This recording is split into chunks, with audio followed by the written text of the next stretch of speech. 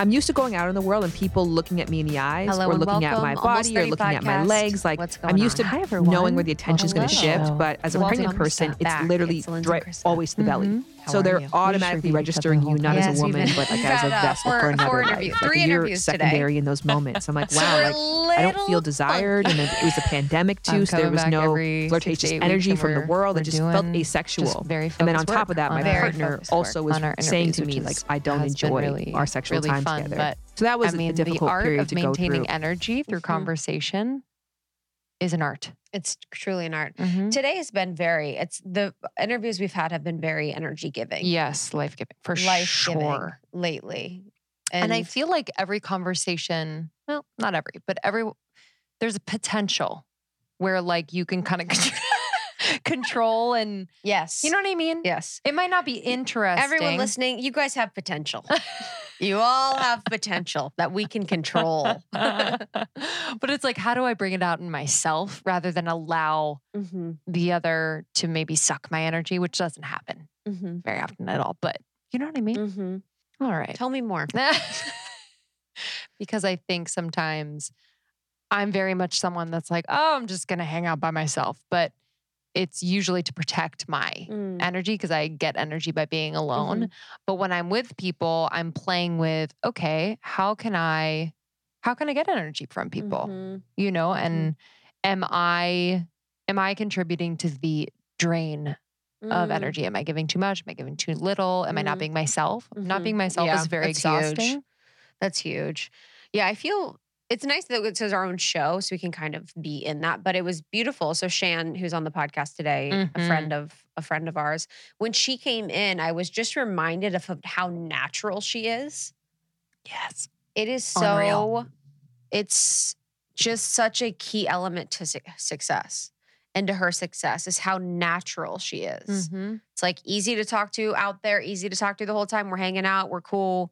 You know, interview, it's like just full conversation that's natural and truthful and honest the entire time. Yeah. The creation of content with her is seamless. Yes. You know, there's no, and I'm sure she has anxieties, but there's no like anxieties around, okay, we're getting on a mic now and we're going to be in front of a camera now. And she's just who she is wherever she goes. Because that happens. You know, we had an interview earlier this week where this person wasn't on the mic a lot and you can tell there's like a switch right away where they, you know, you kind of feel uncomfortable.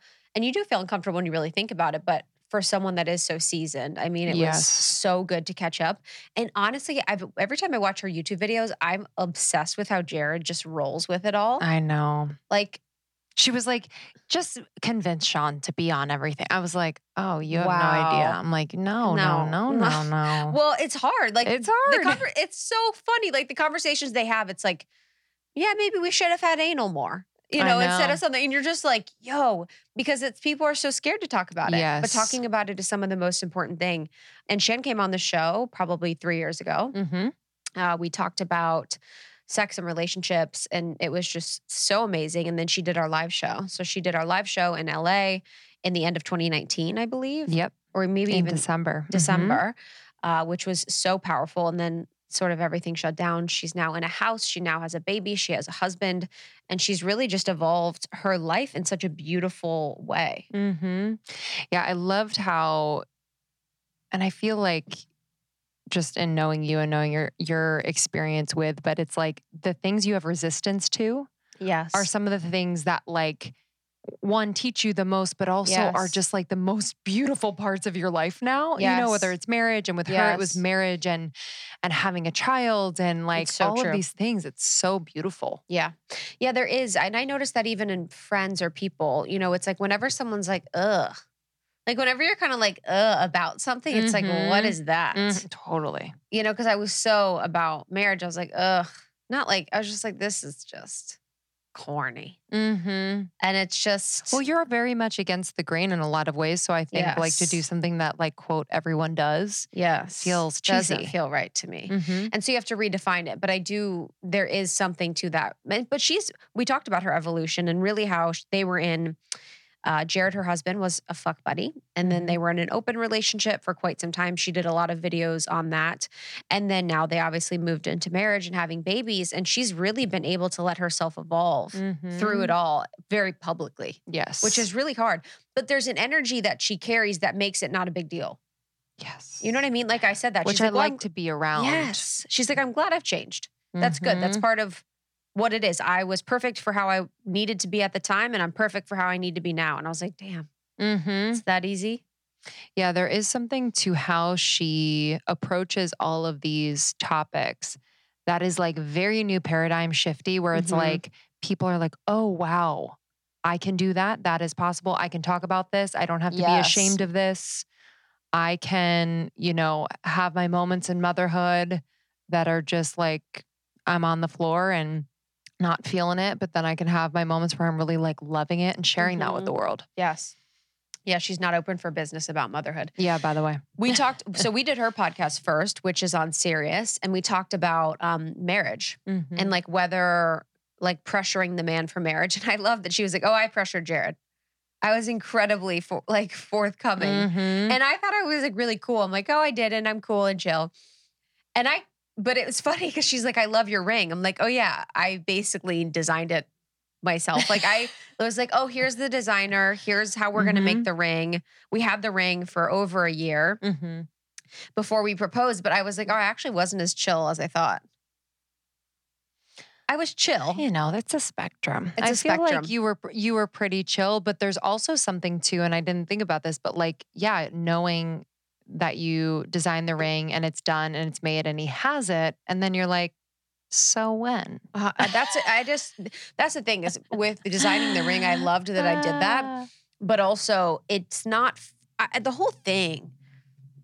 Maybe it shouldn't be a surprise. Because it's just like stressful. You're like, okay. Maybe the engagement shouldn't be a surprise. Yes. Yeah, totally. Because like in our episode, Shan talks about with hers where she thought it was happening a few different times. Oh my God. And it's just like absolute torture. But it was an interesting conversation because I never thought she would have pressured, in her own words, Jared to get engaged. I like thought the she's same so thing. independent and cool and chill. And then she's like, no, like, I really wanted to get married. Like, I was like, wow. And she was feeling pressure. Yes. From her friends, family, and just as like so basically with what Shan does, she's talking about relationships and sex and those dynamics. And to be someone that is an expert in this field and not be married was commented upon by a lot of people, not the majority, but people. And it really bothered her. And that wasn't the sole reason why she wanted to get married, but she's like, yeah, it like legitimizes our relationship and me.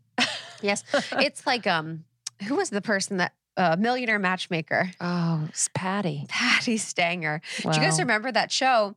And the beef everyone had with her was that she was never married because she would be engaged. She had like giant heart-shaped engagement rings, like very wild, but she was never married. And it is a thing when you're in that field, people expect you to be.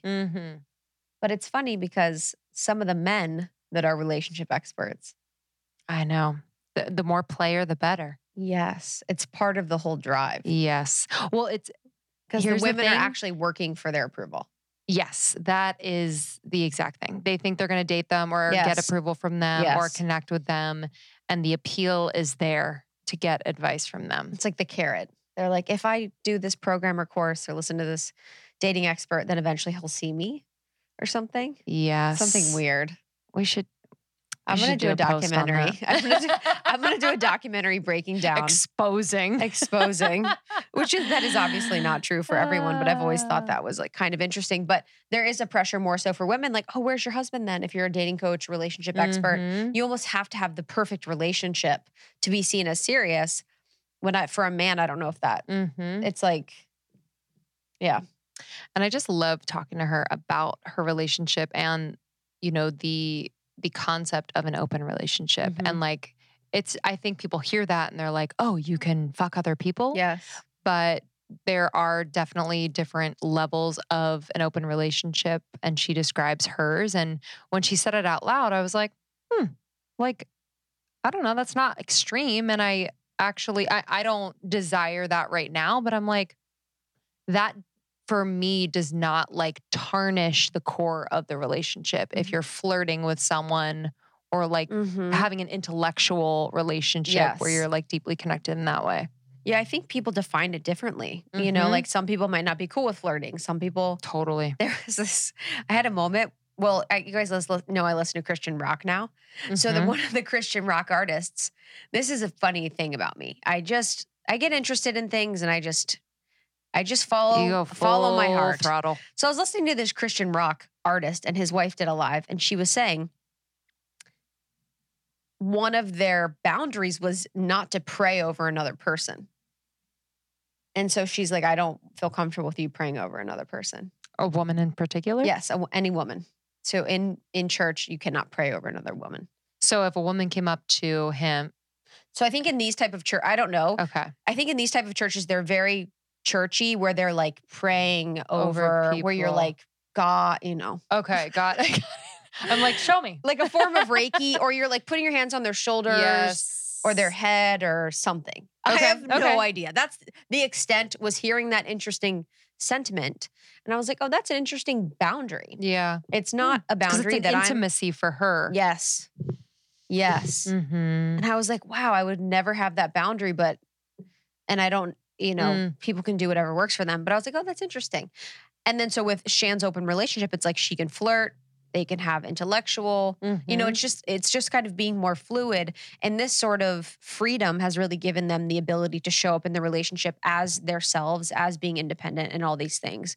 And so she's really reclaiming, taking back, defining the relationship to be what it should be for you. And it doesn't have to be open in any way. It can be open in some ways. It can be, you know, in sexual ways. It can be open in others. But yeah, I think it's interesting. I guess, would you say, in what ways would you say your relationship's open? Oh, did I say it was open? Okay, so if she defines it, you can flirt with people. Like if I were to define an open relationship. Ooh. Did I say it's open?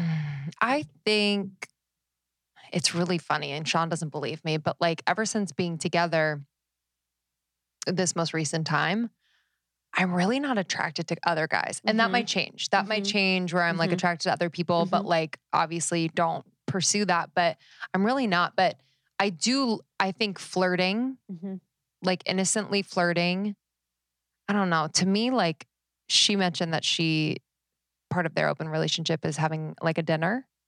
Yeah. But like Sean has dinner with like girls all the time and guys all the time, like one-on-one. So I'm like, I don't even know if I can instate like. I don't think that's about. I'm not okay. I'm okay with that. I think I'm okay with it, but there's like an intimacy to that for sure. So if there is this, it's funny. I'm like, I'm okay. I'm like, Justin never leaves. Like, dude, like this is like, I'm cool. I'm like, I try and get him to leave the house. He's like, I'm like, please. He's like your Siamese twin. Yeah, honestly, dude. I'm like, yeah, I think flirting. Yeah, I think intellectual, because I'm not going to be everything for him. Yeah. Do you know what I mean? And he is such an intellectual that like, yes, I can definitely connect with him on so many things, but I do feel like, and especially like being in a biracial relationship, like I'm not going to connect with him on being black. Yeah. So it's like, you know what I mean? There could be an intimacy there that might help huge. And feed him, which he does have a lot of girlfriends, and he's always like very upfront in like introducing me to them and so, you know, but I feel like that would be okay. I just don't have that urge right now, but maybe I will. I think the intellectual thing is cool. I think dinner's cool. I think flirting's cool. I think go one step further. Yeah. You're like, I think fucking's cool. Yeah, I think anal's cool. No, yeah, I think anything but sex. I don't know. Kissing? Yeah, anything but sex. Kissing, no. Yeah, no. No. Okay, so say kissing. Sometimes when I'm in the shower, I'm like, I'll think about that. I'm like, what if I walked in and he was just kissing someone else or something? Have you ever done that? Just I thought you were gonna say like you like pretend you're kissing someone else on the little shower door or something. I'm making out with like my shampoo bottle. No, I just will imagine. I'm like, what if I walked? Yeah. You know how women do that? We're like psychopaths. We're like, what if I walked in my house and he was throwing some woman on the dining room table and fucking her? You know, you just like we torture ourselves. Like we literally come up with fantastical ideas and torture ourselves. I don't know how I feel. We'll have a conversation about it tonight and see. Justin, and it's funny because I'd be like, I'm cool with whatever. Justin would be like, I am on a tight leash. If you asked him, he'd be like, I am not able to do anything.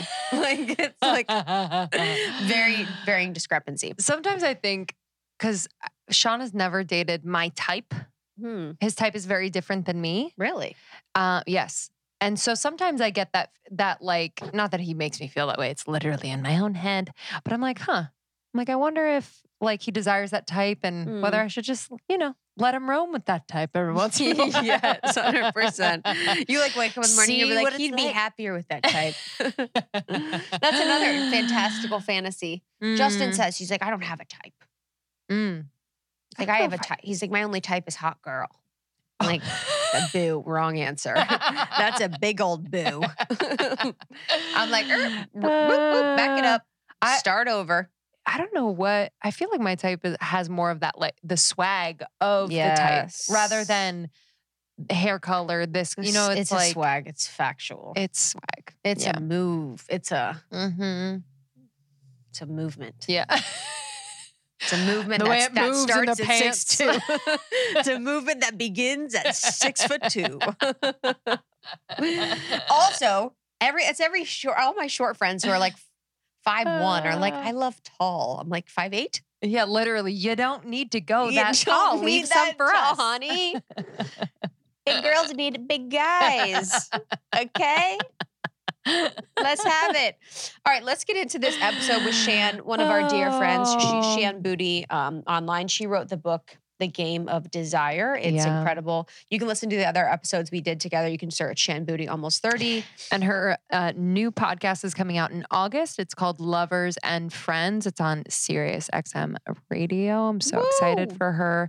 And if you're not subscribed to her YouTube, please subscribe. Her videos are our favorite. Yeah. Favorite. They're incredible. She's so open, her and her husband, and we're just such huge fans of her. So enjoy this one with Shan, and we will see you guys at camp. Camp is happening in 4 freaking days. We have thousands and thousands of you registered for camp. It's going to be incredible. It's all free.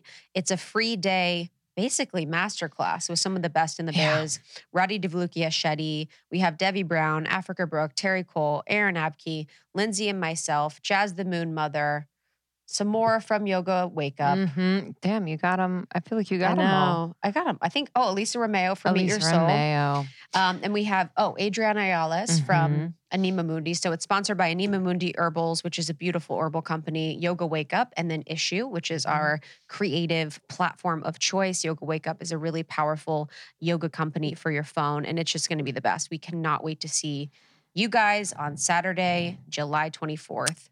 It is free. So go to almost30.com/camp and you can sign up.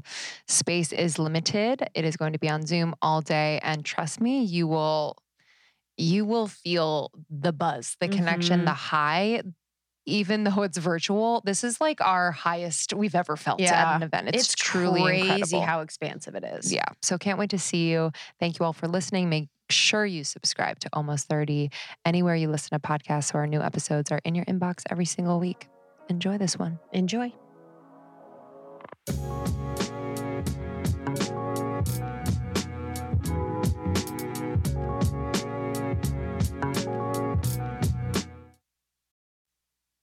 All right, so we were talking about newfound mommyhood. Yes. And the mommy, Shan Boodram is here. Peanut gallery. Oh, it's not a peanut gallery. It is I want to say marching band. It's not. It's like, I don't watch enough war movies, but when they've got like an infantry. Are we in love? Yes. Yeah, it's a mommy infantry. It was nuts. Because we're accustomed to getting people's opinions for a living. Sure. And as we were stating, I'm grateful for that. I am nothing without the people's approval. So I need to know what people are thinking, what they like, what they don't like. So I'm very clear about that a big part of my job is to be a great listener to my audience. However, it's not part of my mommy job, right? Like my role as a mother is to nurture and care for my particular child based on her unique needs. Like there's billions of us on this planet. So we all know there's no one size fits all to anybody, especially when it comes to child rearing and raising somebody. There's a million different factors at play. So that's a specific area that I didn't necessarily feel like I was interested in the opinions of strangers who had very limited information on my health, my child's health, my goals for my children, my environment, etc. On top of that, my mom is a labor and delivery nurse and was for decades. So I always have trusted her when it comes to that. My sister is an incredible mom. Jared has a mom and a stepmom. We are just surrounded by matriarchal women, right? Or my dad even. Like I was surrounded by people who were giving me parent advice as is. So the one area I said for my audience, like I'm actually not looking to you for this. I'm not curious in that way. And if I was, first line of defense is my family. Second line of defense is going to be Google or maybe my doctors. So when I had the baby, it was as if people were jumping over an electric barbed wire fence to tell me what to do. And it was like frothing at the mouth. To be like, don't do this, do that, the baby's hungry. And oh my gosh, that was the amount of comments you're going to get about the baby being hungry, as if that doesn't fucking occur to everybody when a child is crying. Like, she's crying because she's hungry. Like, yeah, when you're seeing 15 seconds on an Instagram story, you were not present for the other however many seconds a day it makes up aside from that. So yeah, that was the most extreme level of the need to give feedback I've ever experienced in any arena. And I was just not prepared for that. But I will say that I was really aggressive about fighting back and being very clear. Like, hey, my comments and my Instagram stories are turned off for a reason, because my Instagram stories is not a place where I'm usually putting out professional content. It's more of just a casual look into my life. My professional content, I want your comments. That's why there's a comment section. So notice there's no comment section in my stories. So that's where my baby's showing up. So please respect that. And two, if you're unclear, I'm gonna let you know, I don't give a fuck what you think. I don't want your opinions. I don't want your advice. I don't want your input. You have too little information for me to take on what you have to say. And even if, don't get me wrong, there are going to be people who have gems, I'm not willing to subject myself to that much opinions in order to sort through to get the one or two person who has something that's like, oh, that's a good idea. So I just let people know, like, stop giving me advice. I don't care. I don't want to hear it. I'm not interested. And after repeating that several times for a few weeks, like, people really don't give me advice anymore in this area. I'm very happy this way. What do you think that is with an audience and with someone like you who has such a big and loyal following, that when you experience a huge life event like giving birth, do you think it comes from a good place, an empty place from that? I don't know like what the psychology is. My sister described it as having like 400,000 mother-in-laws. There's just something like the mother-in-law, like the things my mother-in-laws have said to me have just been hilarious. And my sister has like the classic mother-in-law as well. So we really bonded on that. And they just can't help it, right? They just can't help but say things to you like, these socks aren't socky enough. Like, or they'll come over and the first thing they always do is criticize your breast milk, right? If the baby's not, in a great place, like, what did you eat yesterday? Have you been drinking? Have you done this? Have you done that? And so, or from the time that your baby is born, every mother-in-law is going to accuse your baby of teething. Like, she must be teething right now. You're like, it doesn't work that way. But I think there's just something, I don't know, there's some kind of mother-in-law instinct that your followers get. I don't know what it is, but I think it comes from a beautiful place of nurture and care. Yes. And then especially if they have had a kid before, they want to feel like, wow, I went through a lot where I didn't know things, and I love and care for you. So I don't want you to go through those things without knowing. So let me inform you on important bits of information that made an impact for me. Yes. Yeah, there's such a communal aspect of motherhood that I think we're kind of missing in our modern day, where before moms would be in community together, they would be like in circle. And I think we're missing that. So I feel like people love to give their opinions in that way. And also too, I do feel like people look for approval from people that they really admire. So it's like, if they give you the piece of advice about your kid that really makes an impact, it's validating for them because they hold you in such high regard. Yeah, I can imagine that. Yeah. And I think that's an excellent point. Yeah. I actually had people message me and say like, how dare you tell people not to support you in this way? It is so incredibly arrogant, because I can tell you that I'm a first-time mom and having people's feedback has meant everything to me. And I was like, great, I'll DM them, I'll forward them to you. Yes. Yeah. Like, this is a fire hose though. You know, like 400,000 people, that's not normal to get that advice from people. And that's also too like a different way of living. It's like some people live for the advice and input of other people and some people don't. Mm-hmm. And I think you can pick and choose. Yeah. And it just became again, maybe it is like you made a great point just now. I am not somebody who felt isolated in a motherhood community. I've had a lot of physically present people. And especially when I first gave birth, I had my sister came down, my mom was present, my sister's entire family. Like there was a lot of opinions and we have a really active household. People are constantly coming through.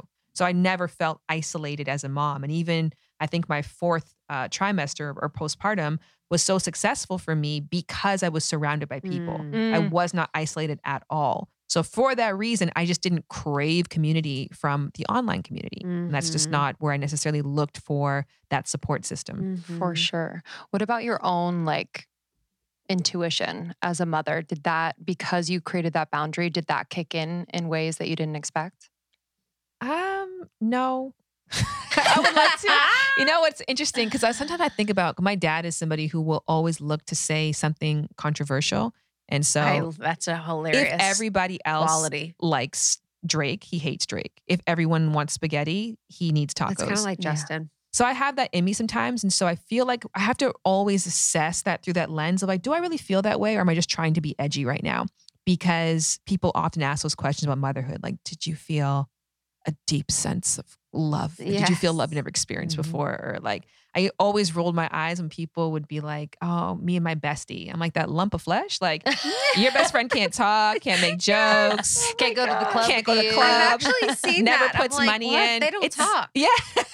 Like, they cry. Yeah, they shit in their pants and expect you to clean it. Oh, I will say you called your cat your best friend. My cat's my best friend. That's the whole thing. To your best friend? You called your cat your best friend? My cat walks around. I'm like, you're my best friend. That's actually fucking true. You know, I said, I have 3 best friends and you're one of my best friends. And Lindsay was right there. It's a mental problem. Okay. What about your cat warrants that title? Like, what are they providing? There's just By the way, I'm not energy. There's an energy of best friendhood. It's just like a funny thing to say. Your cat has not even come by once. Because she's my best friend. I know. She's my best friend. She knows how checking you feel. on you. She knows how you feel. It's just kind of like a funny thing to say. Maybe I would call my kid my best friend. But we're talking about you. So, yeah, I don't know. I don't know if I had any motherly instincts per se. Or it's like that intuitive. I don't know if was there some things that were sharpened when you became a mom? You notice how biologically, like certain things, for example, your breasts respond to the baby. So if the baby cries, your milk lets down. And so your boobs literally fill up with milk if the baby is in distress because your body is like, oh, maybe the baby's hungry, which is my favorite Instagram comment. Every time somebody said that, I'm like, you should write a parenting book. Where can I find feed your baby? Where can I find your work? Where can I find your work? Wow. Here are my coins. Where do I send them? All of it. Great advice. Hunger? Yeah. You're like, never thought. What a concept. Yes. But I think your body definitely has that. And then I think for me, it wasn't necessarily instinct. It was getting to know the baby as an individual. So I just became the person who just knew her better than anybody else. So I feel like my curiosity, if anything, was heightened. So my devotion, not devotion's the wrong word, but the fact that I was willing to acknowledge I didn't know, I think was the thing that was the intuitive part of me of like, I don't know shit. So like, let me learn. And I was so thirsty to learn. And then I was so observant as a result of that. I feel like that's always been a part of your personality is your ability to learn. And I think that's so important. Yeah. It's also interesting too, because you're such you have your own identity. So it's not like when you were having the baby, this is what I perceive. You weren't looking for that to be your identity. Oh, the opposite. Yes. So you were whole and then you had this whole being. You brought this whole being. You and Jared both brought this whole being into the world. So it's kind of like this being, you're in discovery of the being rather than like making the being be your best friend like my cat. Yes. You know, or like they are me, I am them. Yes. Like, I'm going to let you evolve and grow. I'm going to evolve and grow as a mother. We'll evolve and grow side by side, but it wasn't like you were looking for that to fulfill you. Oh, 100%. I actually read a book that was called The Art of Loving. It's by Erich Fromm. It's written in the 50s by an old Jewish psychologist. So there's some parts in it that may not be your fave. But one of the things that just like, I remember bookmarking this, and I read it to probably anybody who would listen. I did a video on it actually, but it was talking about the difference in kinds of motherly love. Like a lot of mothers have children because they love babies and they want to love a baby. And then some mothers have children because they want to love an adult. And that so deeply resonated with me because the reason I wanted to have kids was so that I could share with somebody what I've acquired, my relationship, love, knowledge, resources, so I could scaffold them into becoming an incredible adult. And so the drive was to create something to be separate from me, where a lot of people have a child to have something to be a continuation of them and to fill in the gaps for them of their own life. Like love me the way that I couldn't have been loved before, like me in the way that I wasn't liked before, be there for me in a way that I haven't experienced before. And I feel like my mom was like the poster child of that kind of love. And it caused a lot of friction in our relationship because as I grew older, my mom didn't know how to love me as a teen and then or as an adult. And she was constantly trying to infantilize me because she had me to have a baby. And then when I grew up, she was like, well, I don't know what to do with you now. And I just never wanted to have a kid for those reasons. And do you think like so much of their purpose was in that period of time of being the protector, the provider, the example for you? And then as you evolved into a teen and older, it's like they lose sense of like, oh, for sure. So what's my purpose now? Yes. And absolutely. how do I, so it's like being able to relate to you. Yes. But then it's also like that purpose becomes a little more murky. Like, what's the next thing? What's next thing for me? Exactly. And I think, or what's next to become of us? And it was a really bizarre thing for me because I remember growing up, I would tell my mom, I'm in love with you. And I meant that. And my mom was an incredible mom to me as a kid. And then when I became a teen and it wasn't like that, I was like, what changed? And I realized the problem was that nothing changed, that she was still trying to love me that exact same way that she was so successful in, through my childhood years. And what changed is me. I had matured. And then our relationship didn't mature along with it. I think we still struggle with that to this day. If anything, having a kid may have been the first time that me and my mom were able to relate as adults, maybe in my entire adulthood. Wow. Yeah, there's that individuation period that happens when you're in high school, where you're like, okay, I'm trying to become an individual outside of our relationship. And sometimes it gets a little sticky because you're like, you have to rebel or you have to like fight. You have to sort of disagree. But it is interesting because a lot of parents and mothers, I feel like, will have children in service to them. And oftentimes I've seen, I don't know if you guys have seen this with men, where the mothers have the son because they're not fulfilled by the husband. And then the son is almost like their pseudo I was going to talk about this with you, Lindsay, because your partner is coming from a single mother. My previous relationship was like that. And he was 100% the husband. Like that was her man. Wow. That was nothing grosser. One time we were like, I had that too. We were sleeping together in bed and we weren't hooking up or anything, but it was like 4 a.m. and she came into the room and was like, where's the remote? And was like, where's the remote at like 4 a.m. when we were in bed together? Who? Your not me and my partner were in bed and the mother Your came previous in. one or? Previous, yeah. Oh, okay. Previous, yeah. And I was like, wow, this is not. Oh, I lived with my partner at that time. And the mom used to sneak food into the house because she was so accustomed to cooking for him. And so I had to ask her to politely, I'm like, hey, we live together now. And I'm just really trying to establish our own flow and our own, like, what do we want to eat? Rather than like constantly having like your leftovers in the fridge. And she just wouldn't take no for an answer and then used to find ways. It became a weird thing too, where like they'd smuggle food in. It just became this big to do. That shit is like, you're like, is this from Costco? Yeah. I love that too. Cause it's like, okay. And then completely like, I'm not doing that. Right. Yeah. Yes. Like I will not respect You don't that. know better than me. Listen, we're not going to go into this story. The boundaries. The long way. But I remember he was coming back from a trip and he took a bus there. And so I was trying to call him and he wasn't answering. And I was like, oh, what time is he supposed to come in? I was like, let me ask his mom. And I was like, called her and I was like, do you know what time he comes in? She's like, no, but don't worry, I'm already here. I was like, what? She's like, yeah, I'll pick him up. And it was like 8 a.m. He was not going to come home till like 7 p.m. Like, as far as I knew, it was the evening or afternoon. But I guess she wanted to like claim her spot. Like, I will be the one to collect him. And it was winter in Canada. That's a lot of Tim Hortons you got to go through. Shout out to people from Toronto. You know what that is. It's a lot of Tim Hortons to go through in that waiting period just so you could be the one to pick up your son. So, and I'm done venting on the topic. Let's move on. I know. Let's not talk about our exes. Yes. But that is the one. But when you and Jared got pregnant and you decided to have kids. Oh, I like that wording. What? When me and Jared got pregnant. I'm actually trying consciously to do that because I keep saying, I'm like, my wedding, I want to be more of a we person. So thank you. What was that like? Like, what was your journey through pregnancy and even now having a child, like with sex, with your intimacy, with your communication? Like, how has it evolved? Oh, I mean, it's so fascinating because it's so many changes within a very short period of time. And so forget the fact that your communication style or the way that you get turned on or where you have sex has to change, but like your attitudes when you view each other. So nothing is the same. And it literally every week is different because your body's always doing something new, or the baby's doing something new and like her sleep. So it's been a really phenomenally fascinating time. I will say proudly, like yesterday we had sex in a storage closet at home. Fuck yeah. That was great. And I was like, these are the things that I dreamt about as a child, amazing. You know? One day. Because she was napping? She wasn't even napping. We just had somebody upstairs for his brother comes and helps us during the week. So his brother was upstairs playing with her.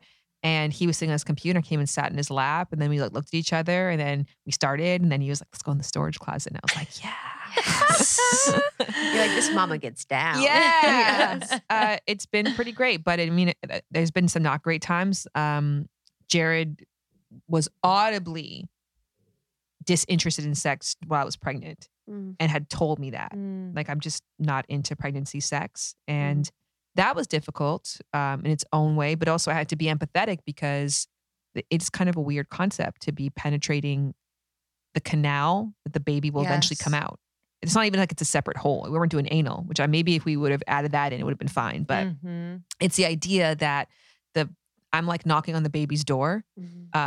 And that I think was very strange. Then of course too, the way you can have sex is very different because nothing is fast at all. You're so uncomfortable and nothing feels good. Your body feels alien. So every position takes minutes to get into, which is why you just stick with one usually. And it just is, it's just not, it wasn't the jam for him. And that was a time that I didn't realize as a woman how unaccustomed, and this is a pretty privileged thing as well too, but I'm used to going out in the world and people looking at me in the eyes or looking at my body or looking at my legs. Like, I'm used to knowing where the attention is going to shift. But as a pregnant person, it's literally always to the belly. So people will look at you and like, so they're automatically registering you not as a woman, but like as a vessel for another life. Like you're secondary in those moments. I'm like, wow, like I don't feel desired. And then it was a pandemic too. So there was no flirtatious energy from the world. It just felt I felt asexual.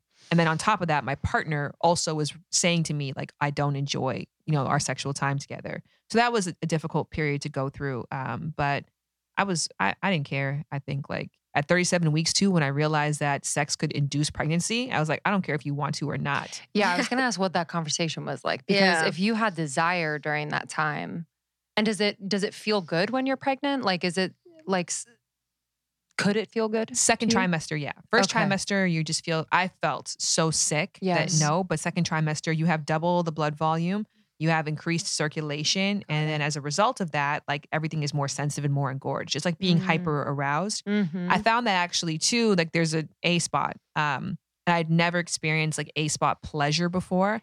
And during pregnancy and then afterwards, like that's been a really big erogenous zone for me. Where is it? So it's A spot for anterior fornix, which essentially means like an archway around the cervix. So your vagina is not like a straight hole into the womb, right? Like it's a curve. And on top of that too, you've got the cervix, which is the neck, for lack of a better term, of the uterus. It's very small. So around the cervix, there actually is like an area, so a gully. And if you get in there, there's a lot of pleasurable, sensitive tissue around that. So it's the best way to access the A spot is through the middle finger because it's the longest finger, and then really jamming it up there and then pressing forward.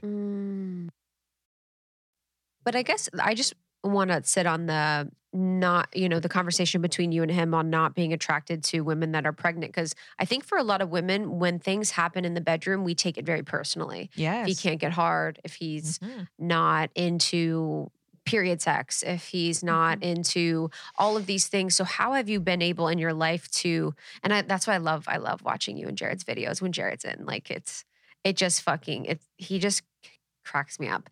But so how do you pull that apart from like being something that's defining you as a person and your attractiveness, but a conversation about preferences and like things and making it less personal?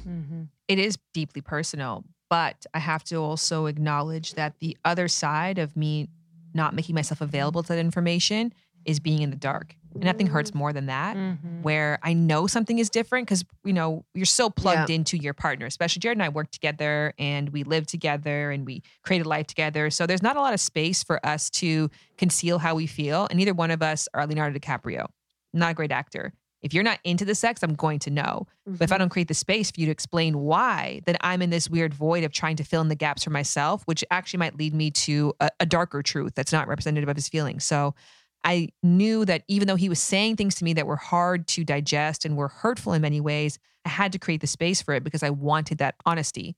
And then through those dialogues of us putting it on the table, we could figure out, well, what are we going to do about it? And what we did about it was like, okay, well, those are your feelings. Those are completely valid. However, I still have to have sex because the way that this prolactin works, like the way that I want to like get this baby out of me, like it's still important. And also too, like orgasm was a way for me to alleviate a lot of discomfort in my body. Mind you, I started like the womanizer became my best friend. Like the past couple of weeks, I was like, you know what? I can't even rely on you anymore. You come when you come, but I'm coming with or without you. Yeah. So that became a thing too of like me reclaiming a lot of my like masturbation time because we had different priorities during that time. But it was definitely a tough thing. And we had put out a video where we talked about that. And it was interesting because he got really judged for being vocal about that. And then it's like, as much as sometimes people's truth is inconvenient. Yes. And we can acknowledge that. Yes. But what's on the other side of it? Yes. You can't force yourself to like something that you don't. You can reframe it in your brain. But even through the reframing, you're aware that I'm consciously reframing this. Yeah. I think it's an interesting thing. I mean, because if we were said with women have preferences and we want this, people will be like, oh yeah, women have preferences. But if a man has a preference, you're like, what? Men like to fuck everything. It's kind of that concept and idea too, where you're like, you're not going to just fuck anything? Like, how? Oh, we're like offended. Like there's that, which I don't think is fair. It's not fair at all. I mean, because on the flip side, if I said, I'm not into pregnancy sex and I'm turned off by you right now during this time, people would be like, oh, of course. Of course. That makes perfect sense. Yes. And nobody would have a thing to say about it. Yes. I mean, mind you, like I said, even though we felt the way we felt, he still listened to what my body's needs were and was like, I'm going to be a participant, but I'm going to let you know that I may not be the one initiating because it's not pulling me in the way that it used to.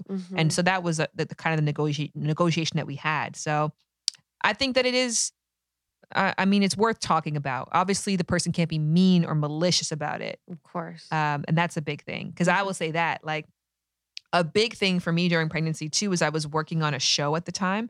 And I was getting changed 4 times a day because we shot 250 episodes. Fucking good. Oh, Unreal. thank you. Dude. Unreal.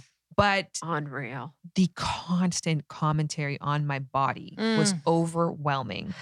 Every outfit that you put on, oh, it's tight here, it's pulling here, oh, this. And every time you walked out, oh, look at the belly, look at this, look at that. Oh, you've grown. It was just constant commentary and nitpicking on my body. And so I think 6 months pregnant, Jared told me my breath was smelling weird. I can't tell you how much that crushed me. Oh. Like I think I slept apart from him for like 4 days because I was like, I can't be looked at anymore. I don't want to be judged. I don't want anybody around me who's going to be assessing and judging and like, just constantly just being like, well, how is her body different? How is it responding? So yeah, it definitely it was hard. And I think that was a good lesson for him because maybe you could have that truth, but sometimes also too, it's like the suck it up factor of it, of like, how important is it for me to share this and at what cost? Yes. Yeah, I was going to ask you about your relationship with your body. Like, did you have a conversation with Jared before you guys got pregnant around just like, I know you didn't know exactly because this is your first time being pregnant, but like the changes in your body that were going to occur and just kind of what to expect or like how you guys would stay in communication or what did that look like? Yeah. I mean, like I struggle not to talk. I think some people have the other problem, but especially what I do for a living, I'm like, this is, oh my God, I'm like on the ground research. I'm getting like, this is a video idea. This is amazing. Everything. In fact, we're filming this. Yes, honestly. So I was like thrilled. I'm like, oh, we get to like experience new things and learn and new information. And I actually was thinking the other day because I have had every conversation possible with Jared. Like, yes, what would you do if we broke up? What would you do if we were unicorns? What would you do? What was the first time you thought that you loved me? When you knew I was your wife? Like every question possible. What was your best orgasm? So sometimes like I run out of things. I'm like, what other question can I ask? You know, like what was the best blowjob I've ever given before? What was your favorite meal with it together? And that was like all this fresh material. Like, oh, so many new topics.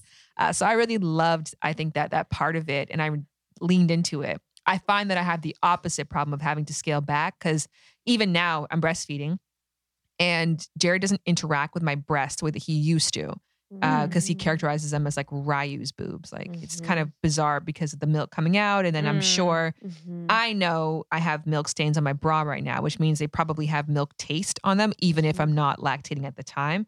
But I was like, I want you to look at them as sexual because on top of that, they're phenomenal. I know, I was going to say. They're juicy, delicious. I'm like, what do you mean? I pumped just before too. If I didn't, you'd see. They're phenomenal. So I'm like, and plausibly, my boobs are not going to be the same after I stop breastfeeding. They're going to be deflated and just very different. It's like now is the time to do all the titty things. Yes. Like we had for our first time titty fucking was when I was pregnant. So I'm like, they can go together now. That was not possible So before. you don't want to hit our daughter's head, but I'm going to do another I'm like, look Makes at sense to me.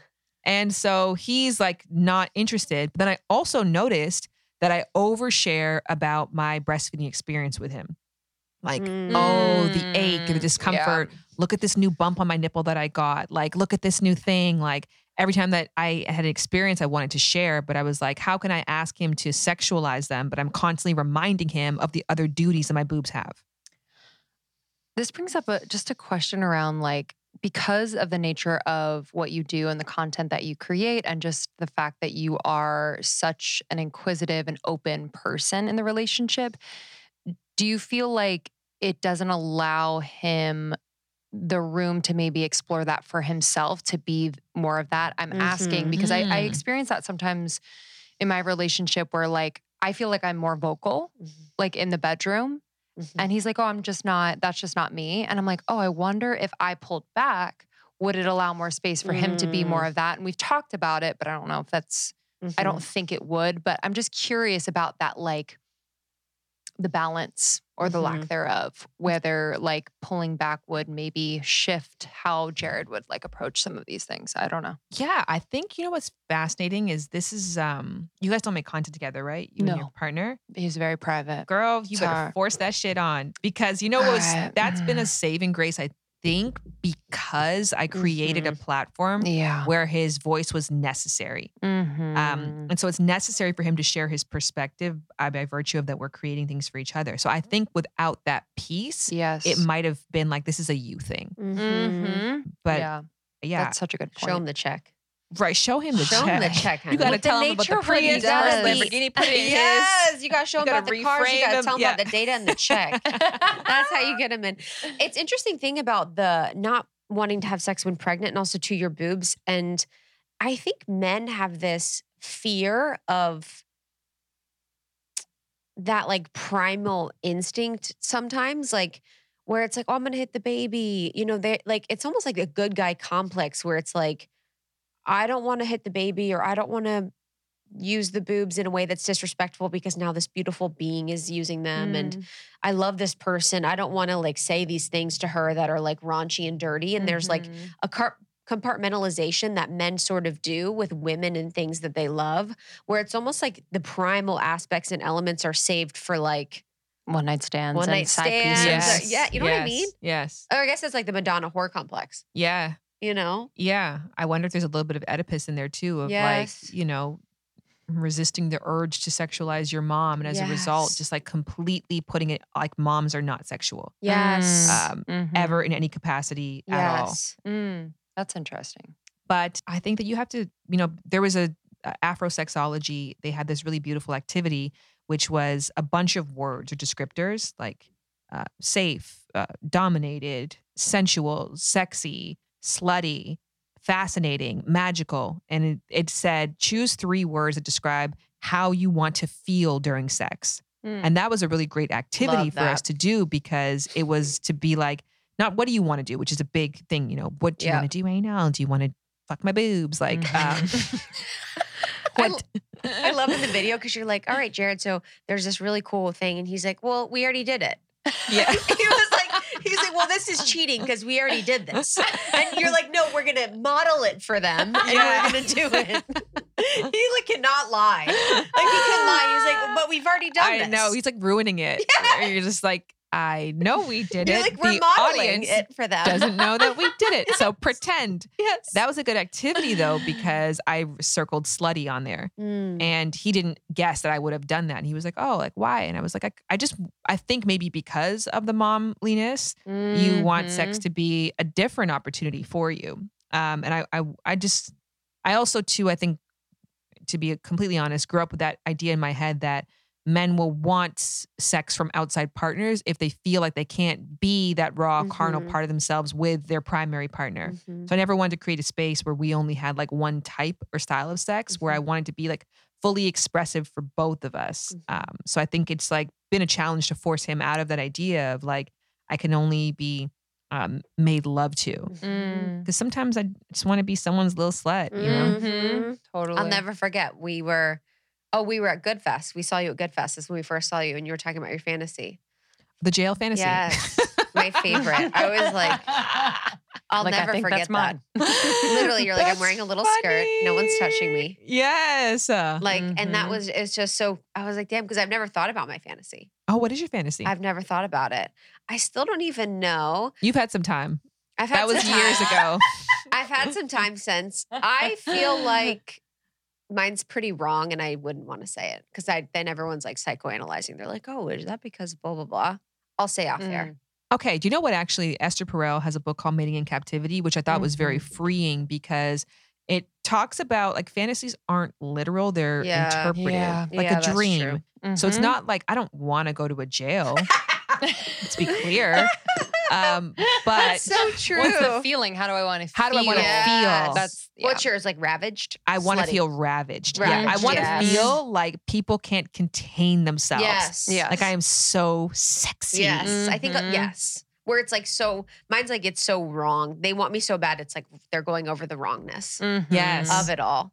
But it was interesting too, what Jared said in that video about the words. Cause he said something about when you said you wanted to be slutty, like the way you grew up, you were never seen as that. And there's people where he grew up that were seen as that. So they'd want to be seen as the opposite. Yes. Where it's like people he knows that he grew up would want to be seen as the good girl. Yeah. And then you didn't grow up. You grew up in just like a middle class so people with being slutty was the wrong thing. So it's like you kind of wanted the opposite experience. I think also too, I mean, we've fought so long not to be slutty. Yeah. I think a lot of women, you know, the anti-slut complex. And so my 20s probably focused on me not wanting to be viewed as slutty and to be viewed as quality, like a primary respectable partner, as a lady, as a goddess. And so I've done that and it's enjoyable. And now I'm like, what about that slutty thing that I've been running away from for so long? What does that feel like? And especially within the context of a loving, respecting relationship where we just know it's like role playing. So I want that experience while knowing that when this is over, I'm going to be treated with the utmost of respect, like an equal partner. But in this moment, like, tell me to like suck on that dick, you dirty I feel like the container. Look how not good I am at this. That's how you're little looking I at us do. in the eye. And you're like, tell me, like, so it's hard. I feel like the container is so important because I do feel like it's different now that like we live together. We're in a committed relationship. Yes. Whereas before, when we were kind of pseudo dating, if I were to be like, quote, freaky, he'd be like, who else are you doing this with? What is this? And I'm like, what do you mean? Ooh, I just want to do it with you. Dude, Justin, when we were dating, I flew to New York and it was the night we had our first kiss. We had our first kiss and we came home and I was actually blacked out. I was drinking then and I woke up butt ass naked, but we didn't do anything. And he was like, who else is she getting butt ass naked for? Mm-hmm. Like, had that thought. He was like, oh, is she? But it was because I felt comfortable. You felt liberated. And you have to justify that. Yes. Instead of being like, she is so cool. What an interesting life she's lived. She must be really experienced. Gal. I actually have the opposite. I have the problem with Jared with trying to get him to open up in his sluttiness. Same with Sean. Preach. Yeah. They've been so shunned for men have been really stuffed in their masculine expression of sexuality where it is seen as bad. And I think they're terrified. Yeah. To do it. Even if you say you want it, he's still afraid that it's a test. Yes. That like a really big. Cops are gonna come out. You're like, whoa, no consent, bitch. Exactly. This is not consent. I really want him to I've several times while I'm doing something sexual, I was giving him oral once, and I was like, tell me about another time that you've gotten oral. Tell me the story of it. And while I'm giving you oral, I'm like, it's gonna be the hottest thing ever. He's like, I don't remember any. That would be Justin. That would be Justin. And I'm getting pissed now. I'm like, you don't He's like, am I allowed to fantasize about another woman while you're exactly. Because he was like, I thought it was a test. Yes. And I thought you were trying to get me to recall a time that we've done it. I was like, no, it's okay that you've had experiences with other people. And for me, looking at you, because there's so much of, especially when you're in a long-term committed relationship, of a need for separation. Yeah. Especially during Esther Perel says that it's in air that fire grows. If fire is smothered, it goes out. So you need that separation. So seeing you as a separate being who's had a sex life and other people slobbing on your knob and other desires and fantasies and people who've seen you naked for the first time, imagining that version of you that's lusted, that someone out there in the world is masturbating based on a memory they had with you 10 years ago is actually very intriguing and arousing to me. Yes. So I kind of need those experiences. Yeah. I love that. And it's also too a way to bring in kind of a porn element, but it's of something real life. Yeah. A fantasy porn element that existed. But I've always felt like that too. I'm like, the most sexy parts is when you know your partner's desired. Yes. When you're like, dude, your partner's fine. I'm like, I know. I love that. My favorite. Yeah. I'm sure they love that too. What do you I don't know, but I guess it's sort of a thing because Jared will go out and then he comes back. I'm like, who flirted with you? He's like, nobody. I'm like, oh my God, I have the lamest dude. I want there to be you went out and nobody threw that pussy at you. Why'd you come home? Get back out there. But I think the conditioning that they had, you're conditioning. It's I can't flirt. I can't have these it's just. Does he get jealous if people are flirting with you? Does that turn him on? Because I do feel like there's something around, I feel like, everyone's insecure, has those insecurities. I feel like with Sean, it triggers him a little bit where he's like, wait, what do they have that I don't? Oh, explain more. Yeah. I feel like when we go out, even being in New York now, and he is such a social person, I'm like, can I tap out of some? Cause it's so intense, but it's actually really fun because I notice him noticing other people notice us and or me. And I'm like, this is my dude and I'm so proud. I'm like, but he, I think, has his eyes on everything where he's like, you were talking to that person for a little bit, what's going on there? And I'm like, I don't know, because no one was talking to them.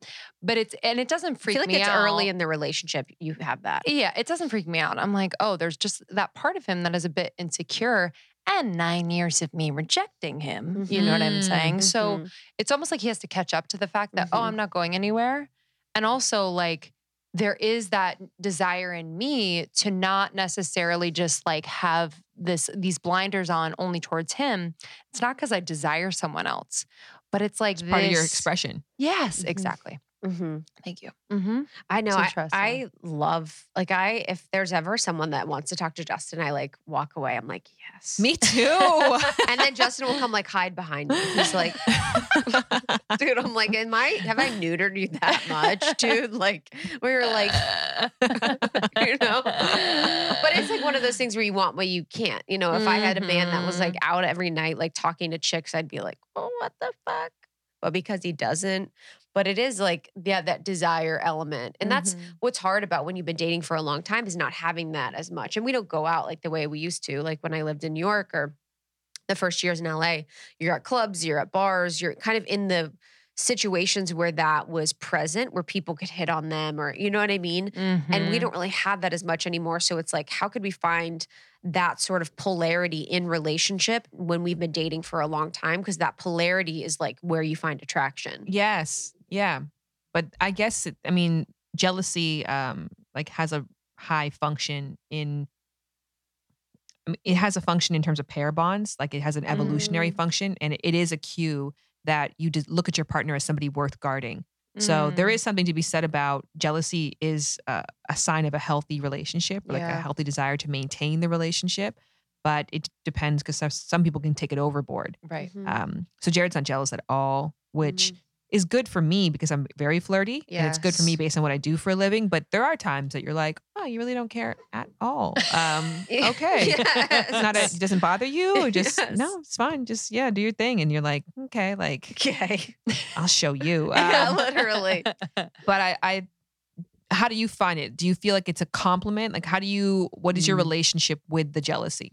Yeah, I take it first as a compliment. And then I also want to have a conversation about it because he's very much in his head. Like he'll just think about things over and over and loop it and think of all the scenarios. And so I want to kind of talk it out where it's like, what about this bothers you and or what about this makes you feel insecure? Like, is there a way in which we can have a conversation so that that anytime I'm like talking to people and or they're looking at me and I notice that they're looking at me, it's not this possibility that I'm thinking about someone else and wanting to leave you, but rather it's just this, for me, it's just very simply like, oh, I noticed someone who's really attractive. I'm like, I want to look at them. And same with him. That's a whole thing where there is a double standard, a little bit of a double standard. Cause I notice when he looks at girls and I'll like call it out and, or just like notice and I'm like, yeah, she's gorgeous. Like I don't know, but with him, it feels a little bit more charged and like unprocessed. So that's why I'm just like, let's talk about it because I'm down to.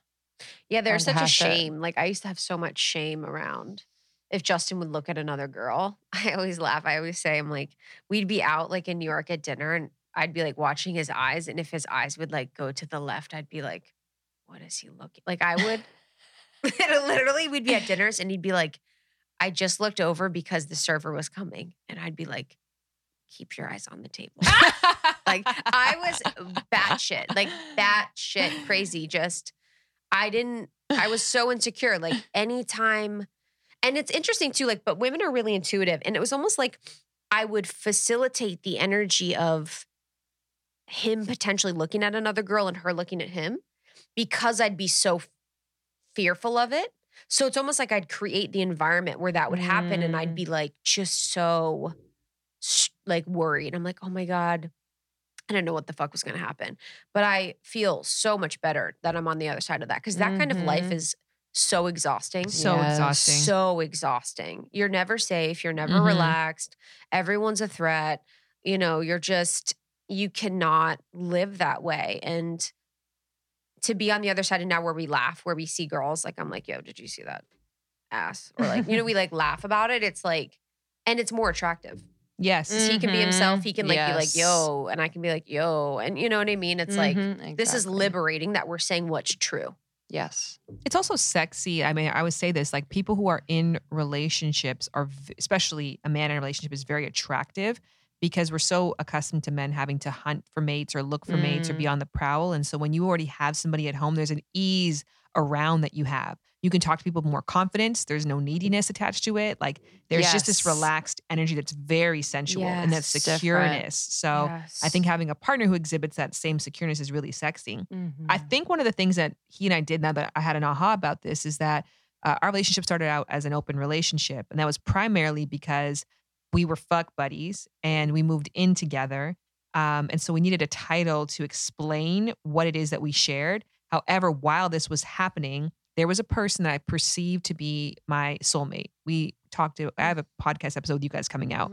And in it, we talked about at a time I was in a relationship where I felt that I knew enough for the both of us that we'd get married. So it was this person that I projected onto them this forever, and they left me. And I had to make up, truly reconcile with the fact that this person that I knew so deeply was my person didn't want to be with me. Fast forward, me and Jared are together having this fuck buddy relationship, and this guy comes back around. And now the opportunity to like make this dream come true a reality is back on the table. And so Jared and I moved in together simultaneously while I'm getting to re-entertain this fantasy that didn't get to happen. And so I had to be very clear, like, I need to play this out.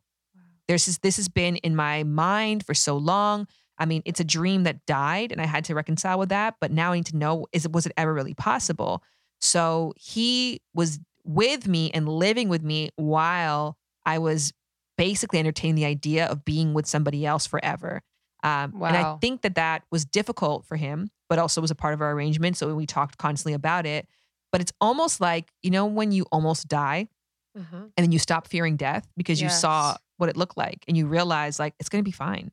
Like, so what? Life's over. Every time on mushrooms. Yeah. Literally. Like, whoa, cool. Yeah. This is what it's like. I've been afraid of this thing this whole time, but now I'm here and looking at it and it's not that bad. And so I think that for him, because that was like built into the beginning of our relationship, like he already has pictured losing me. He's already let go of the idea of not getting to be with me and realize on the other side, he'll be totally fine. So. Oh, that's so interesting. Yeah, that's what before our wedding, that was kind of what we got to that point where like, what if we completely lost each other and didn't get married? I'd be like, oh, I'd be great and you'd be great. And it's like the choice of being together. Then that people are actually coming together for the truth after you explore that. Because if he was like, no, you need to choose. That's what's hard about the pressure for marriage, which we talked about on your podcast. It's like, but if you're pressuring, then what's the decision that they want to make? Because he allowed you to do that and have freedom in doing that. And then you came to him. So he knows for sure that it's him because you were able to explore that. And there's something to that confidence and to that truth. But he can't know for sure that it's him because he can know that it's for sure him over that other dude. Yeah. There's still 6 billion others or how many every billion others I could pick, right? And so like I think that idea, not necessarily that you're choosing me, but that I'd be okay even if you didn't. Yeah. And also grateful that every day, and we constantly choose each other every single day. Yeah. And, history accounts for a lot of it. It's not that we're not going on a day-to-day basis. Like we've built so much. I don't desire to dissolve anything, within a month. But, if we have years of miscommunication and misalignments, that on the other side of that, there's still a possibility for you to reconnect with somebody else and be totally fine. But I don't know. It's an interesting thing. Sometimes like our relationship is still fairly open in that he can come to me today and say, I want to go on a date. And that isn't like cause for us to be like, and we're ending our marriage. He can come to me and talk about feelings for other people. But I think because he hasn't, which is not a hack that I would suggest as anyone try to Jedi mind trick somebody into. But that's just the way that it's shaped out, oddly enough, in our relationship. Because it's a complete possibility and a total freedom. It's never even been a request from him. And I can imagine having a child together has kind of maybe shifted that, like just shifted that view on that freedom for people that who want to explore an open relationship. How would you recommend like setting up those parameters and or conversations so that it is as healthy as it can be? Because I feel like people going into it might have perceptions of what it looks like, and there's not really room for kind of that healthy exploration. Yeah, I think, mind you, like every label is it's something for fast consumption for other people. A label shouldn't define what you are. Like apples, right? Like you have a section of apples. Within those, you have Fiji, and then you've got Granny Smith. Like there's all these nuances. And within the Granny Smith, there's all these other sub-tiers. And then there's the one that's lumpy, the one that's round. So, but nobody has the time to sit down there and like go on these in-depth explorations as to what relationship is. So open is a fast consumption title. So it doesn't mean the same thing for me as to somebody else, and et cetera. So if you don't look at it like this is a one-size-fits-all label that we're throwing on and a routine that we're throwing ourselves into, I think it can be great, because the real thing is open to what? Like, what do you want to be open to? Are you open because you enjoy sex with other people? Are you open because you enjoy flirting? Or I genuinely believe, when I'm saying this because he'll never listen to this podcast, but I believe that Jared just doesn't like to be told what to do. So I think a really big thing for him is having the open to making the choice, even if he necessarily wouldn't. Yes. For him, being in any type of, I had this aha with him once where we were like going out together to like look for cars. And he was like, I want to eat at 1 p.m. But then we saw somewhere we wanted to eat at like 11. And I was like, oh, let's go right here, right now. He's like, I don't want to eat yet though. I was like, well, who gives a fuck? This place is here. It's now. Like the timing worked out. So we literally went and I got the food. And then he just walked around with this like box of food till 1 p.m. And it was the hottest day. And it was driving me nuts of like, do you want to stop somewhere and just eat your food? Like, can we stop? Like, he's like, no, I wanted to eat at 1. And it's just so important for him to do things his way, in his time. And so I think putting him into a structure where it's like, you can't look, you can't do this, you can't do that, you will be doing this, you will be home at this time. I think his spirit. So I think he was just open. He's open to being with somebody who trusted his own decision making. I'm open to flirting. I'm open to going to dinners. I'm open to intellectual relationships. I'm open to desire from other people. So that's what's great about our alignment is I don't think what we're open to is offensive or puts the other person in a state where they wouldn't be comfortable. Now, if you're open to flirting and I'm open to one night stands, we're not actually aligned, even though we both want an open relationship. Yeah, 100%. Seeing that journey too of your open relationship was like, I just love watching your evolution with everything. It's like so truthful and so cool. And I feel like it was such a powerful thing for so many people that are in open relationships and exploring and not wanting to put labels on it. And yeah, I do feel like there's a lot of people within our community, especially women, that are looking to have threesomes or looking to just explore. And you can be open to a threesome without being open to you having an individual relationship with another person that doesn't include me. What would you suggest? Have you worked with people that want to have threesomes? Like, what has been that process? Like for supporting someone in their effort to want to have a threesome? Yeah, I think closing down the notion of the slippery slope. Yeah. That once you do that, then what else comes afterwards? The gateway drug. You can do that and then just do that. Yeah. For years and years, and then decide to stop doing that or decide to add more to that. So not being afraid that saying yes to something is inadvertently saying yes to 20 other things that you're not comfortable with. So I think allowing that pressure to come off and just say, if we both really want this experience, that we can really just lean into that and be open to how awesome this can be without trying to put restrictions out of fear of what could be or what might come next.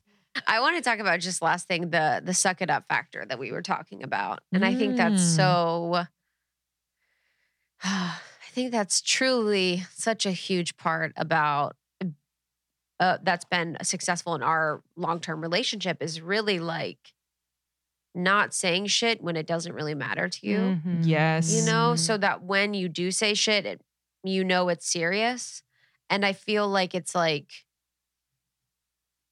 there's just so many opportunities that we have in relationship when you live together, especially for you guys working together, when you're parents, whatever, that you can say shit where it's like, oh, toilet seat's up again. Yeah. Da-da-da-da, all this stuff. And it's like, that just creates this tension that like, I make every decision or I make every opportunity to try and make the decision that's going to create the most peace, but true peace. So I can be like, I can actually let this all go because there are things that are going to bother me that I can rightfully bring up, but just giving as much grace as possible and really just like only saying shit when it really matters. I refer to it as the shut the fuck up filter. Yes. That's really what it is. That so much of your success in your relationships is not just based on communication and what you say, it's what you don't say. Yeah. It's the things that you because in every other relationship, we do this. Like, how many of us do our moms know how we actually feel about them or feel about anything?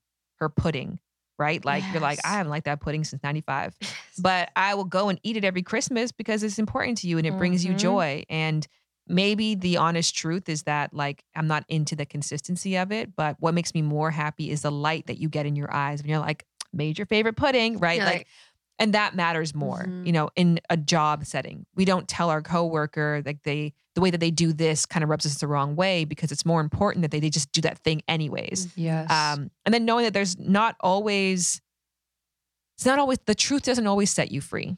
Sometimes it actually it can entrap somebody into feeling like they can't trust their own intuition anymore. I think it happens especially in partnerships where if I'm always critical of what feels right for you, then you stop trusting your own gut and instinct. And then as a result of that, you don't feel like anything is truly yours anymore. So I do think a big part of being in partnership, again, like I said, it's not just about communicating in what you say. It's giving your partner the grace of not subjecting them to every single thought that you have. Yes. And I think it's also like bringing up every little thing is a way to make me feel comfortable. So it's like managing my environment and my experience so that I'm not dipping into zones of severe discomfort where I'm doing it the way another person would want to do it. Yes. And I've just noticed that moving in with him, where I at first was like bringing up all these things, and yeah, some things are important to me. And so much of that was me, one, like moving across the country, wanting the comforts and wanting to not feel like super disoriented. But I've learned so much more about him and myself through shutting the fuck up. Yeah. Most of the time. And he's kind of adopted that too, because yeah, it's just, you sense the surfaceness of when you bring up, so the dishes, so this, so that. It's like, what is this really about? And so if it gets to the point where I feel like it's festering, I'm like, okay, I have to check in with myself first before I like attack him. It's like, what is this really about? Is this about respect? Is this about whatever? So yeah, I've been noticing that a lot, like my resistance to being uncomfortable in a way that's like probably good for me. Yeah. And it's a fine balance, because some people are hearing this and it's very triggering for them, because if anything, like they want to express more in their relationships. They want to be heard more in their relationships. And so, I mean, one of my favorite experiments that I did in the Game of Desire was the one where it was the agreeableness versus disagreeableness. And essentially, this person went out on a date and agreed with everything their partner said. And then afterwards, the person didn't really feel a draw towards them, because you don't trust somebody who agrees with everything that you say. It's just not possible that we have all the same opinions. And then they went on a date with someone, they disagree with everything the person said. And then the entire time you feel combative. Like, I have to fight for every single sentence, every nuance, every detail. But the true magic was in disagreeing for half of the date and then agreeing for the second half. And then it was like a relief that somebody felt, where there was like this beautiful arc to the way you connected, where now we got to a place where I've won you over in many ways, or that we've come to an understanding. And so that to be said, I mean, you don't have to obviously be so clinical about it, but there's a balance to be struck. I think what we all have in common here, and the reason why we are entrepreneurs, is because we are very accustomed to expressing ourselves. And in business, especially, disagreeableness is a strong trait, because it makes you a path paver. It makes you a thought leader, because you're always like, well, what about if we did it my way instead? And that my way instead is the heart of entrepreneurialism. It's also the death of a lot of healthy relationships, because you're constantly fighting against and with your partner. So you don't need this advice if you have the opposite problem, where you're a people pleaser. Then you need the speak the fuck up filter. Yes. Yep. Yeah, it is very personal, because it's like I'm not critical, but I'm just very like, oh, this could be better. This could be da-da-da-da. And on my tombstone, they could write, "This could be better." Oh my same, dude. It would be I accurate. will stay at 5-star, $1,000 a night hotels, and I'm like, oh God, what is up with that painting? Yeah. This could be better. Yeah, honestly, that's my favorite game actually on vacation. I'm like, this is amazing, but this could be better, and how? Yeah, like, I love this could be better. But yeah, I completely agree. Subjecting a person to that, though, 100 miserable life. torturous. I mean, think about Psyche insight into my psyche. This could be better. Imagine an internal dialogue with myself. What are you excited about right now? Oh, I have a podcast coming out. I'm not sure when this is coming out, but as like I said, in the making since 2006. Yes. Before podcasts were a thing. Yes. Have you never had one? No. What? Yeah, I've never had a podcast. Every time we've seen you, it's coming out. I know. I love you. That's what I'm saying. It's been in the making for a long time. Let's give credit to like your incredibly successful YouTube and shows and thank you. TV shows. I mean, it's I wouldn't be here if I wasn't popping. This is a poppin' podcast. You guys only have the best on here. Yes. So I'm excited about that because I'm just excited for it actually was, I'm going back to school. I'm in school right now. I'm actually only finishing my degree right now. Wow. I got a diploma in my early 20s and then I graduated college. And then ever since then, just did certifications and associates. And then now I was like, I kind of want to go for like my doctorate. And so I got to this point because I'm finishing my degree next month of like, what do I want to become next? And it was a really great question for me because I was like, do I want to become a marriage and family therapist? And I was going for that for a while. But then I was like, my thing in life, I am a professional thinker and a professional questioner. I don't want to be a practitioner because the responsibility of somebody who is, somebody's individual health and their mental health is dependent on the way that I interact with them. Isn't necessarily how I think I can best service the world. How I best service the world, I think, is like being a thought starter and being somebody who questions. And so I look at the podcast as an opportunity to do that, to like put out these thought starters in the world, to start interesting dialogues with people that they can then take away and say, how does that apply and not apply to my life? Not in a prescriptive way, but just in like, that's interesting. What does that mean to me kind of way? I don't think I have that really anywhere else. I think a lot of pressure on the shows I've done, and even in the past as an expert, it is very like prescriptive of like, what are you telling me to do? And I don't know. I don't want to tell people what to do. I just want to talk to them. I think the podcast is giving me that freedom to do that. Yeah, you're gonna crush Lovers and Friends on Sirius, right? Yes. What? I was gonna ask you about your degree too, because last time we were talking about that and I was wondering how that was going. And because I remember you being like, I want to be more legitimate. I want to be more. Yeah. It's a pattern. You want to be more legitimate. This could be better, bitch. I know. This could be better. This could be better. And that applies to me. This could be better. Damn. All right. We love you. There's 2 more episodes with Shan you guys can listen to. And then Lovers and Friends is out now on Sirius. 2 more episodes. Am I staying more? We know you've been on 2 other episodes. What do you mean? Live show and at our old studios. I'm like, are we staying? Let me know. Yeah, literally. You're like, I need to pump. Yes. You're like, my titties are. All right. We love you. We love you. All right, guys. We'll see you later. Bye. Thank you so much, Shan, a dear friend. You can go to shanboodram.com. That's ShanBoodram.com. And you can find her on socials at ShanBoody. Yes. And for those of you asking, we've gotten so many questions about camp coming up and membership opening. So Camp Almost 30 is happening on July 24th from 9:30 to 3:30 p.m. PST. You guys, this is like the most alive, electric, amazing event of the year. Krista and I, when we first did Camp Almost 30, just looked at each other by the end and we're like, what just happened? And this one is just, the lineup is, you will never, ever find these people together again. It's unbelievable. Like Lindsay said, it's kind of like a masterclass for an entire day. Different workshops on all topics that you guys love if you're listening to the show, and it's free. So Camp Almost 30, July 24th. Check out almost30.com. You can register there. Make sure you register because we're going to have to put a cap on it. We have thousands of people registered and Zoom can only hold so many. So make sure you register. And then after that, we're going to be opening up our membership for enrollment. We only have membership enrollment happening twice a year. We like to keep the container for 6 months really, really sacred. So it's not happening again until 2022. So if you're interested in being a member, you want to get extra bonus content, episodes, discounts, giveaways, workshops, all of that amazing stuff that we can provide, we would love to have you. Yeah, every single month. And we've just talked to so many of you in their membership now who are just staying with us and just feeling like every month, the value that you get in each month is just really unparalleled. So really proud of that. You know, membership is something that we've been wanting to do for a while now. So it's feeling really good to pour into all of you. So stay tuned. That will be opening at the end of July. You can go to almost30.com/camp to sign up and just visit Almost 30 for all of our offerings, sign up for our newsletter, and we have programs and courses for you. Yeah, we'll see you on the next one. Love ya. Love you.